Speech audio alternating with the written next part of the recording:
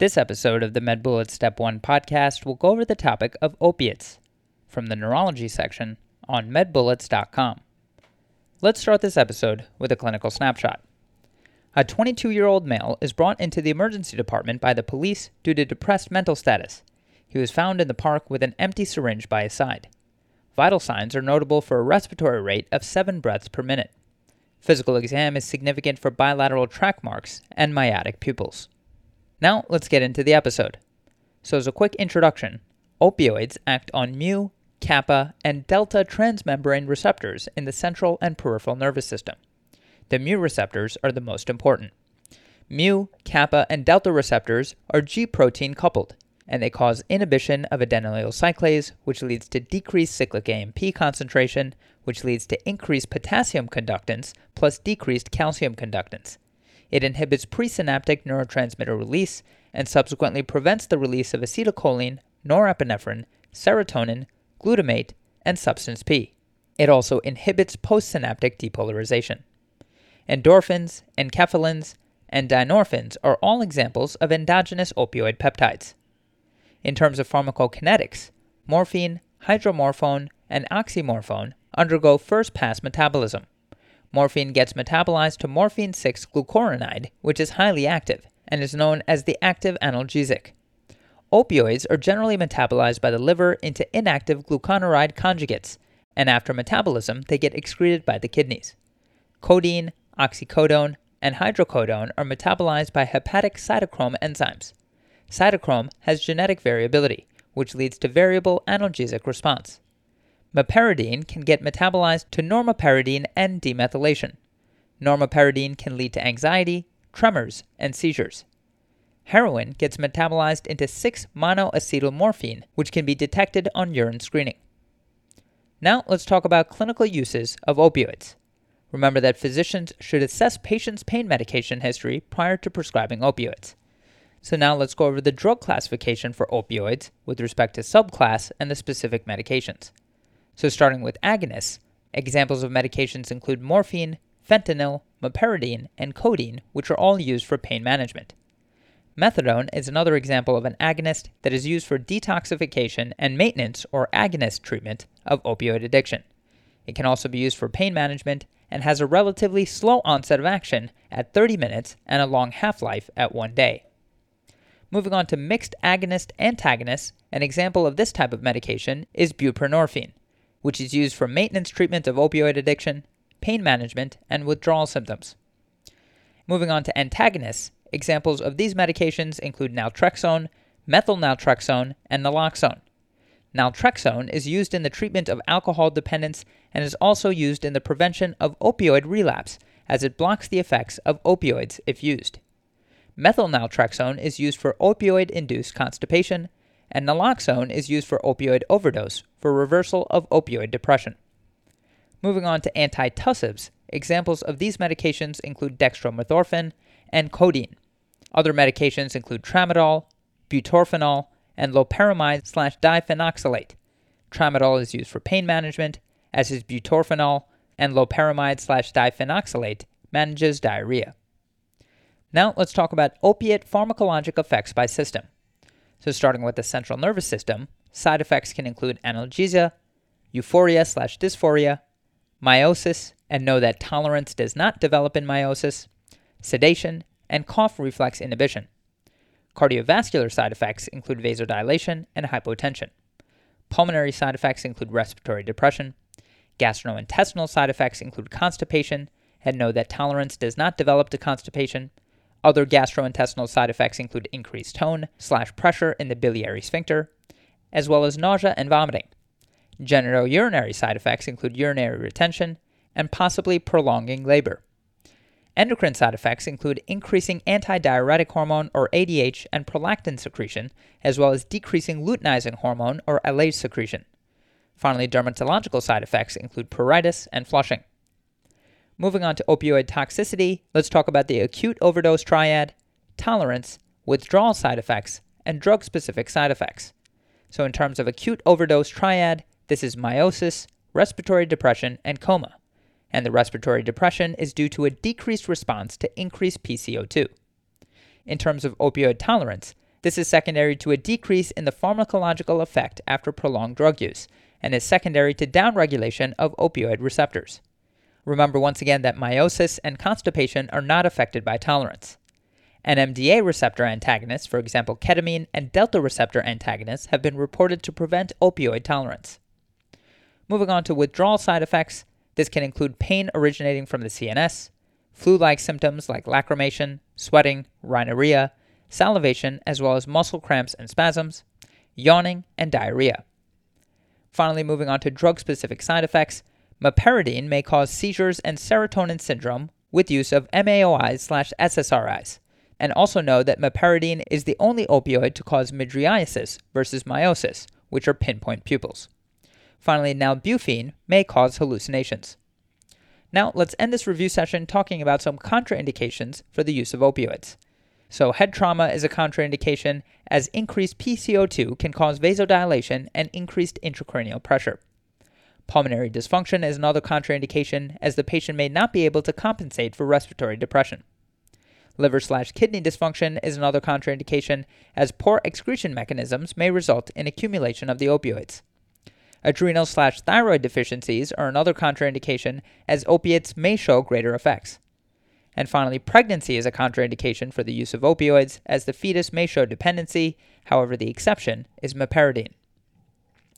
Okay, so now that we've gone over the major points about this topic, let's go over a few questions to apply the information and get a sense of how this topic has been tested on past exams. The first question reads, a medicinal chemist performs research on the molecular structure of various opiate compounds in order to discover novel clinically useful members of this drug class.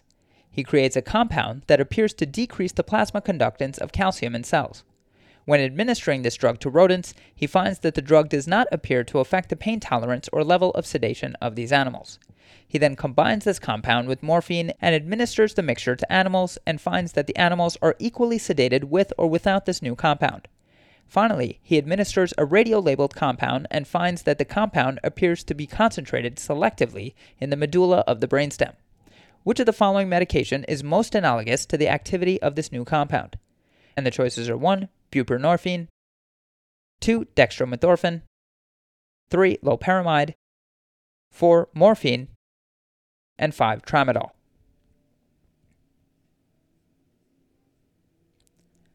The correct answer to this question is 2. Dextromethorphan. So this drug that decreases calcium conductance, does not affect analgesia, and binds to the medulla of the brainstem most likely functions as an antitussive analogous to dextromethorphan. Dextromethorphan is an opioid that does not have the central analgesic or sedating effects of other members of the class. Instead, it functions as an NMDA receptor antagonist that decreases the conductance of calcium across the plasma membrane of neurons. Notably, it binds selectively to the medulla of the brainstem where it interacts with cough centers such as the pre-Botzinger complex.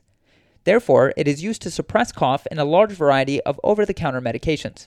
Another opioid medication that primarily functions as an antitussive is codeine. However, this medication has more central analgesic effects compared with dextromethorphan. To quickly go over the incorrect answers, answer 1, buprenorphine, is an opioid that functions as a partial agonist of the mu opioid receptors. It is used in treatment of opioid use disorder because it suppresses the high that patients experience by occupying receptors with higher affinity compared with full agonists. It can also precipitate withdrawal when used because it will remove full agonists from receptors. Answer 3, loperamide, is an opioid that is used to decrease diarrhea. It has selectivity for the enteric nervous system rather than the medulla of the brainstem. It is contraindicated in bacterial diarrhea. Answer 4, morphine is a classic mu opioid receptor agonist that is used in pain control. It would increase pain tolerance as well as provide sedation. And finally, answer 5, tramadol is a weak agonist of the mu opioid receptor that is used for pain control as an intermediate between stronger opioids and nonsteroidal anti-inflammatory drugs.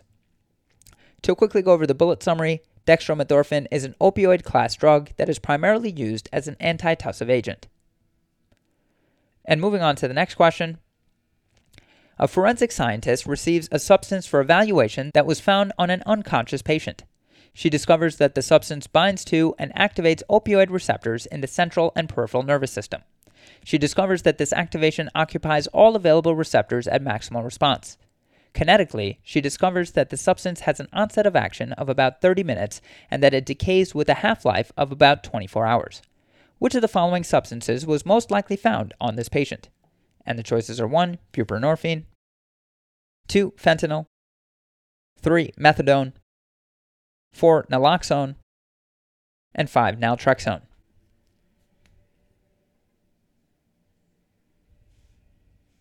The correct answer to this question is 3. Methadone. So this substance appears to be a full agonist of the opioid receptor with a slow onset and long half-life. These characteristics most likely describe methadone. Drugs that target the opioid receptor can be divided into mu agonists, partial agonists, and antagonists, as well as drugs that are used for peripheral side effects. Agonists can be divided into fast-acting agonists that are analgesics, such as morphine, as well as drugs of abuse, such as fentanyl, and slow-acting agonists that are maintenance drugs, such as methadone. Methadone can be used for maintenance therapy because it has a much slower onset of action, reducing the high experienced by patients with opioid use disorder. It will then occupy most of the receptors for up to 24 hours, preventing patients from getting an additional high with drugs of abuse. To quickly go over the incorrect answers, answer 1, buprenorphine, is a partial agonist at the mu opioid receptor that is used for maintenance therapy in opioid use disorder. It would not have a maximal response at these receptors. Answer 2, fentanyl is a rapid activating full agonist at the mu opioid receptor that is a drug of abuse. It would have a very fast onset of action and a relatively short half-life between 4 to 8 hours compared with methadone. Answer 4, naloxone is a short-acting mu opioid receptor antagonist that is used for acute reversal of opioid overdose in patients. It would inhibit activity at this receptor rather than increase activity at the receptor. And finally, answer 5, naltrexone is a long-acting mu opioid receptor antagonist that is used in the treatment of alcohol dependence and in the prevention of opioid use disorder relapse. To leave you with the bullet summary, methadone is a full mu opioid agonist that can be used for maintenance because of its slow onset of action and long half-life. Moving on to the next question. A 27-year-old unconscious man is brought to the ED by EMS. He was found face down in the middle of the sidewalk at 2 a.m. The patient is disheveled and smells of alcohol. Physical exam reveals bruising and ecchymosis at the right temple and 1 millimeter pupils bilaterally. His temperature is 97.1 degrees Fahrenheit or 36.3 degrees Celsius. Blood pressure is 84 over 58 millimeters of mercury. Pulse is 71 per minute, and respirations are 8 per minute. Following initial stabilization and respiratory support, what is the best next step for this patient? And the choices are 1, buprenorphine, 2, flumezanil, 3, glucose, 4, naloxone, and 5, warming blankets.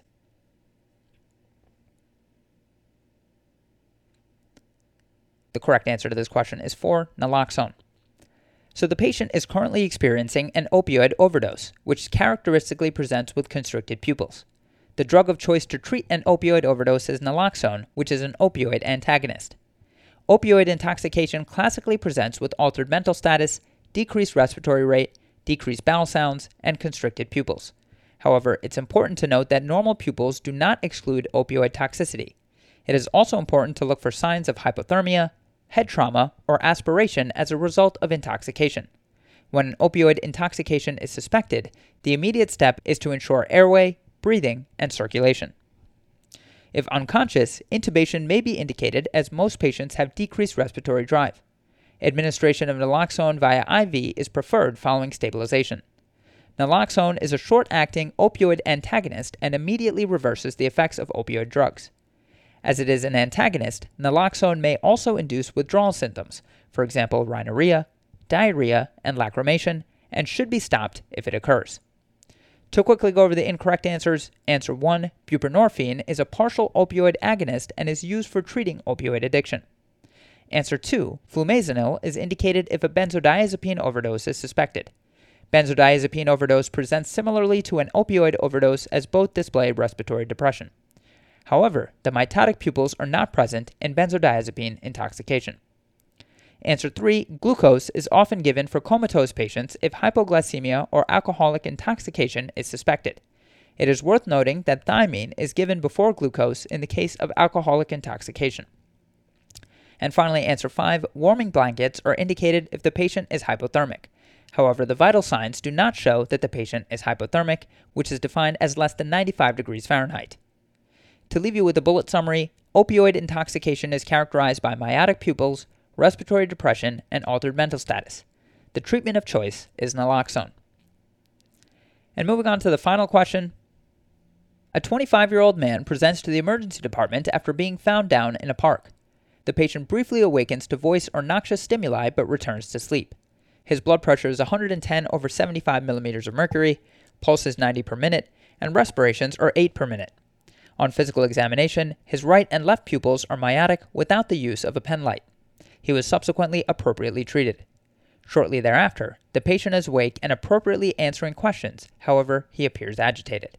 His blood pressure is 155 over 95 millimeters of mercury, and pulse is 105 per minute.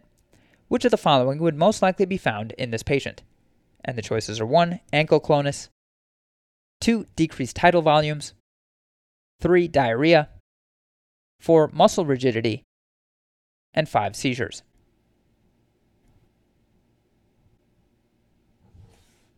The correct answer to this question is 3. Diarrhea. So this patient initially presented with pinpoint pupils and respiratory depression.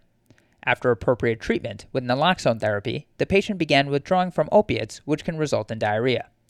Opioid withdrawal describes patients who are physiologically dependent on opioids, for example heroin, morphine, and methadone, and abruptly stopped taking them or received an opioid receptor antagonist, for example naloxone and naltrexone, or opioid partial agonists, for example buprenorphine. When patients are in withdrawal, they present with gastrointestinal distress, for example diarrhea and abdominal cramps, flu-like symptoms, for example lacrimation, rhinorrhea, and diaphoresis, sympathetic nerve and central nervous system arousal, for example mydriasis, agitation and tremor, as well as yawning and sneezing. Opioid withdrawal can be treated with an opioid agonist such as methadone or clonidine. To quickly go over the incorrect answers, answer 1, ankle clonus can be seen in serotonin syndrome where there is increased serotonergic activity in the central nervous system. Classically, patients present with mental status changes, autonomic hyperactivity, and neuromuscular abnormalities. On examination, patients have hyperreflexia and clonus. Answer 2, decreased tidal volumes would be seen in opioid intoxication, not in opioid withdrawal, because it induces respiratory depression. Answer 4, muscle rigidity is seen in neuroleptic malignant syndrome. Neuroleptic malignant syndrome is associated with antipsychotic use and presents as a change in mental status, fever, dysautonomia, and rigidity. And finally, answer 5, seizures can be seen in benzodiazepine withdrawal. Patients with benzodiazepine poisoning present with a depressed mental state with normal vital signs. Benzodiazepine withdrawal occurs approximately 24 to 48 hours with benzodiazepines with short half-lives. When in withdrawal, patients become anxious, may have perceptual disturbances, psychosis, and seizures. To leave you with a bullet summary, opioid withdrawal presents with gastrointestinal distress, flu-like symptoms, increased sympathetic nerve activity, central nervous system activation, and yawning. That's all for this review about opiates. Hopefully that was helpful. This is the MedBullets Step 1 podcast, a daily audio review session by MedBullets, the free learning and collaboration community for medical student education. Keep in mind that these podcasts are designed to go along with the topics on medbullets.com, and in fact, you can listen to these episodes right on the MedBullets website or mobile app while going through the topic. If you've gotten any value from the MedBullets Step 1 podcast so far, please consider leaving us a 5-star rating and writing us a review on Apple Podcasts. It will help us spread the word and increase our discoverability tremendously. Thanks so much, and we'll see you all tomorrow.